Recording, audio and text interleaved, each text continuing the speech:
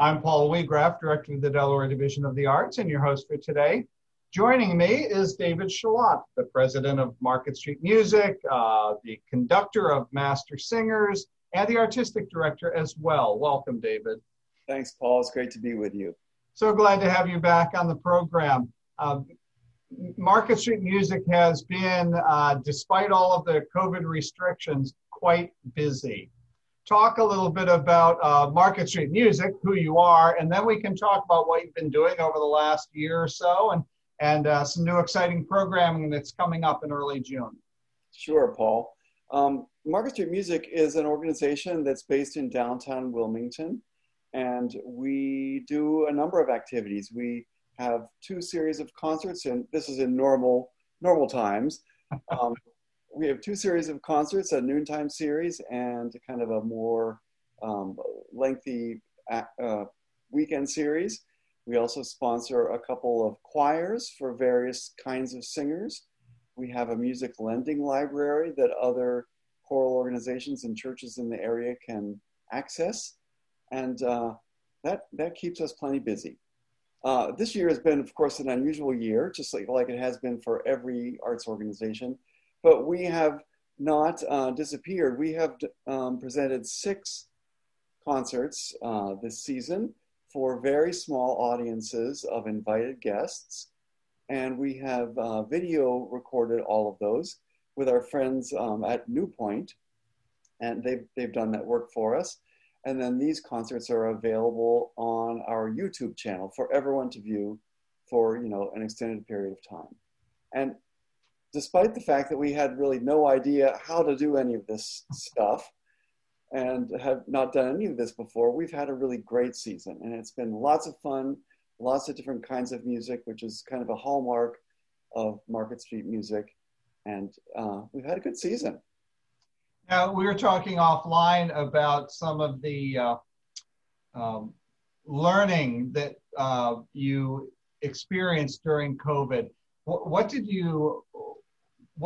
were some of the challenges you faced, and what did you learn about how to present in a virtual world, and what impact did that have on audiences? Well, let's see here. How do I unpack that question? There's a it is a lot. Big question. Well, number one, we wanted to invite our patrons to these concerts, and so we had to figure out how to do that in a manner that would be safe. And of course, one issue with this pandemic is that the information about how to do things changes almost weekly. So from the government. And so we've had to kind of keep changing, our plans. But we've come up with a way that where the audiences can enter and exit in a safe fashion and sit in a way that keeps everyone safe.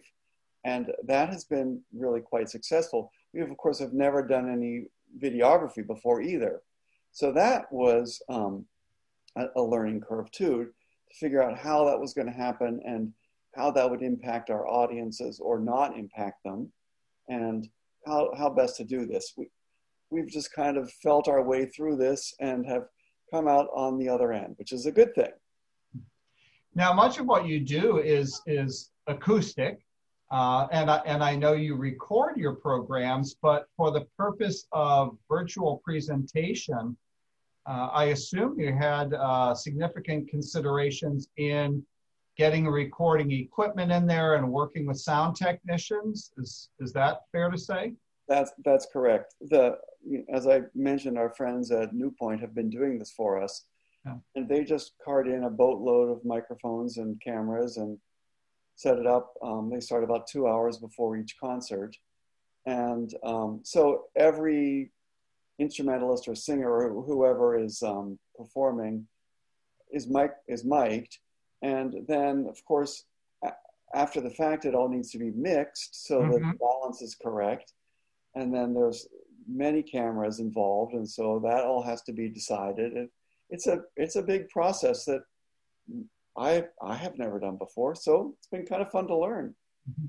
So what did your performance schedule look like over the last year, since you weren't able to have, your regular live concerts at first First and Central or, other venues? In other venues. Well, we did 3 concerts in the fall. Mm-hmm. We had a solo cello concert, a concert of music by Black composers by a couple wonderful Black musicians, a singer and a pianist, and then a Cartoon Christmas Trio performed. That has been an enormous hit for our Thursday noontime concert audiences Mm-hmm. for more than 20 years. So we thought we had to have them. And that was, of course, very fun. That's in the fall. In the spring, we had a Baroque ensemble from Philadelphia, and the Pixis Piano Quartet performed. And then our final concert of the season is a concert by an ensemble we were calling Mastersingers 13. This is a kind of an outshoot of our regular ensemble, Mastersingers of Wilmington.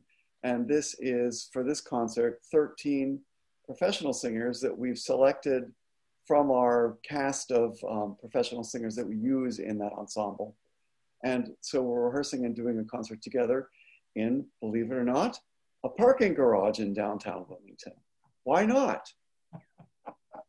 Now, I'm curious, these concerts, these were all presented virtually. Are they still available? Yes, these are all available on our YouTube channel.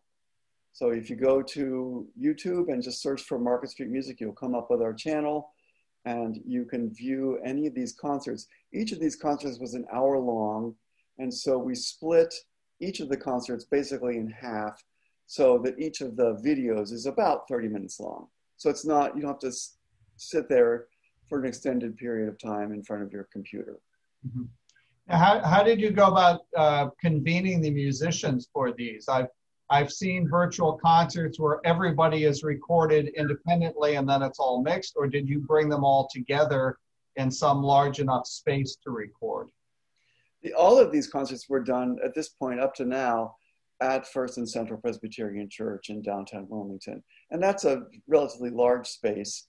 And so we can take advantage of the wonderful acoustic there, and everyone can be spaced out enough that everyone feels safe. Mm-hmm. What have you learned about the audiences that have tuned into your virtual programming? Well, I mean, we have the audiences that tune in, and we have the audiences in person.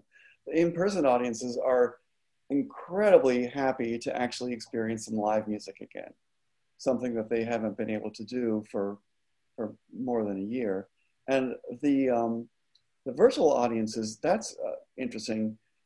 We didn't really know exactly how many people would watch these videos. So that was another kind of learning experience. And we're amazed and delighted that really large audiences take advantage of this. One of the videos, one of the videos of Marlissa Hudson and Marvin Mills, the two singer and pianists that were performing music of Black composers, that has received about 750 views already. And of course, we couldn't accommodate 750 people at First and Central Church. Even if we did the concert twice, we couldn't accommodate 750 people. So we're delighted about that. And we've frankly received donations from all over the place from people who have watched. That's been great too. Now you mentioned donations. I'm curious for our listeners, without divulging your secrets, during COVID, the arts sector in general lost a lot of earned revenue by not being able to have live concerts with full houses and so on. How did Market Street Music handle that? What kinds of support did you get through grants or different funding opportunities other than your regular earned revenue streams? Well, you're right. Pretty much no arts organizations have received any earned revenue or very little earned revenue this season. And our patrons have been very generous in continuing to donate to Market Street Music. Mm-hmm. In fact, I received a number of emails from people when this all started saying, "Oh golly, we're so concerned that you're not going to make it through this. We hope that you do." And so people have been quite generous. That's been great. The government sponsored grants and loans, forgivable loans from have been very, very helpful to Market Street Music and to other organizations around the country, I'm sure. I have no doubts about that. Well, I'd like to shift now to your upcoming programming on June 5th and June 8th.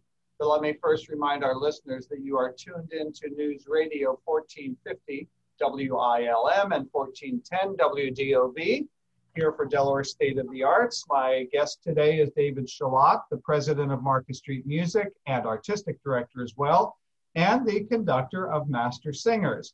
So David, Mastersingers 13 is a smaller group out of your Mastersingers of Wilmington. Is that what I heard you say earlier? That's exactly right. Mastersingers of Wilmington is an ensemble that that's made up of really highly skilled amateur musicians, amateur singers, and professional musicians, professional singers. And this concert, Mastersingers 13, a coven of master singers, is solely professional singers.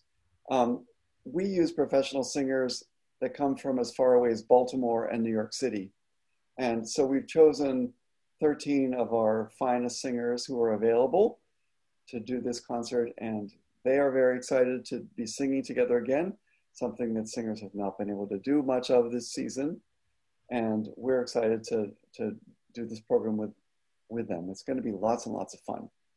So they will come together for a few rehearsals, having learned all the music on their own. Is that That's exactly right. We have 3 rehearsals scheduled.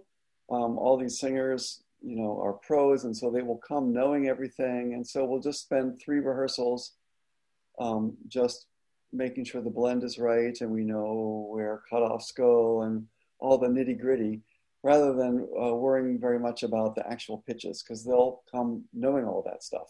Okay. I'm assuming you'll rehearse at First and Central? We will. We'll rehearse there, and with 1 rehearsal in our parking garage so that they can get accustomed to that, and then we'll do the concert. Your concert in an undisclosed location. And you'll have a small live audience there, correct? We will. We'll have about 30 people, we believe. Okay. That's really exciting. I'm just trying to picture that in my mind. Let's turn to the repertoire that you'll be doing. What was the selection process there? What are you going to be doing? Well, the concert's about an hour long, like all of these concerts have been, and it's quite varied. We're going to start and end the program with music that's folk music based. We're starting with 3 pieces from different folk traditions around the world. We're starting with a piece from the Shaker tradition in New England of this country. Then we're moving to Venezuela for a piece where the singers get to imitate guitars and percussion instruments. And that's really quite a lot of fun. And then the last of these folk-based pieces is from the Congo, where we're singing an arrangement of a song, believe it or not, that is sung by children there who are skipping rope. Mm. And it's, of course, they don't sing it in this arrangement. That would be way too complicated for them, but it's lots and lots and lots of fun. And then to close the program, we're ending with 3 arrangements of Negro spirituals from this country, another wonderful trove of folk-based music. And these 3 arrangements are all done by 3 African-American composers.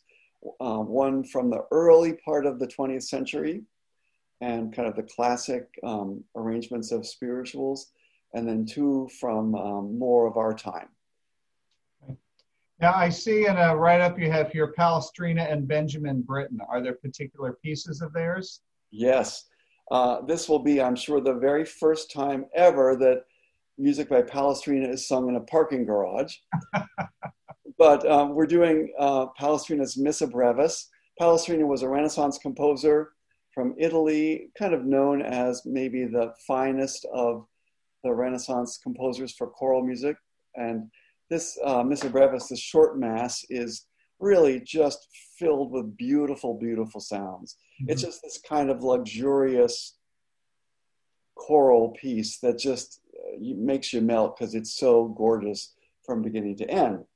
And then we're also doing a piece by Benjamin Britten, his hymn to Saint Cecilia. There's this long tradition in England of composers writing music in honor of Saint Cecilia, who of course is the patron saint of music. And Britain did this in 1941 and 42 based on a poem by his friend W.H. Auden. And if you know Auden's poetry, you know that it can be very complicated.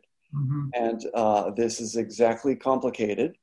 It takes some studying to figure out what it's about. And as a matter of fact, I remember studying this piece in a master class at a choral conference with a famous composer. And I went in for my private lesson on this piece, and the conductor said, "I have no idea what this poem is about. Maybe you can tell me." And so it's very complicated, but it's such a terrific piece of music, and it's just gorgeous. And the text is stirring and interesting and wonderful. And it's a favorite of especially professional choral singers. They love singing this piece. It's challenging and quite beautiful. And I'm going to show either my knowledge or my ignorance. Wasn't it a Benjamin Britten piece that was sung at Prince Philip's funeral? Yes, it was his. It was Jubilate Deo. Yes, as I was watching the funeral, Facebook just lit up with people that I've sung with in the Wilmington area saying, "I've sung that piece." It's perhaps his most sung choral composition. Yeah. It's relatively straightforward. None of his music is easy, but it's not nearly as complicated as some other pieces. Mm-hmm. And it's fun, it's lively, and I mean, I've done it a million times. Right. And I love it.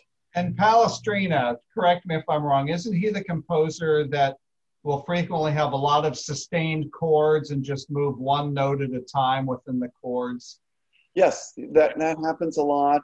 All four of the voices are kind of independent, one from another, and they all move and create these wonderful sonorities all together. It's really stunning music. Yeah, I love singing both of them. Now, what were your considerations in selecting the full repertoire for this program?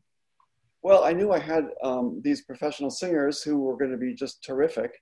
And so I could choose a really rather difficult program for singers. And so that's what I did. Difficult does not translate to incomprehensible for the listener. I think it's really quite a listenable program and a fun and quite varied program. So I'm looking forward to that. So am I. Let's remind our listeners when these programs are and how they can get more information about them. Well, you can find more information about these programs on the Market Street Music website, and that address is Market Street Music DE, standing for Delaware, of course, .org. So marketstreetmusicde.org is our web address, and you can go to our website and find information there. These will be on YouTube beginning on June 5, a Saturday, and June 8, a Tuesday. Again, we're going to split the concert in half. And each of those is at 7:30. These are YouTube premieres. So if you watch at 7:30 each of those times, you can chat with your fellow listeners and comment on the music and say hi to your friends. It's kind of fun. So these are free to listen to on YouTube, but you certainly happily take donations. That's correct. All of these concerts are free to watch. After the premiere, these concerts will stay up there for at least a year. And so you're welcome to watch for free anytime. But of course, we would love to accept your donations. And you can do that also through our website, marketstreetmusicde.org. Now, we've got a couple minutes left, David. What kind of plans do you and the board have for reopening, resuming more live programming? What are the prospects and what are your hopes? We're planning, and our fingers are crossed, of course, to have kind of a regular season starting in the fall. So we'll begin with Thursday noontime concerts in October and also roll out a series of festival concerts, weekend full-length concerts, also in the fall. The choral library will be hopefully used by people again. We'll have outdoor concerts, actually starting this summer, that we're doing with Wilmington Alliance. Those will be jazz concerts at their 7th and West Park at 7:30 in the evening. I think it's 7:30. I hope I'm not lying. And those are free to the public. And so come to that. Here's some wonderful jazz performances by regional jazz ensembles. So we're looking forward to a regular season. And starting in the fall, we'll have, again, our choral ensembles, Center City Chorale and Mastersingers of Wilmington, rehearsing and performing once again.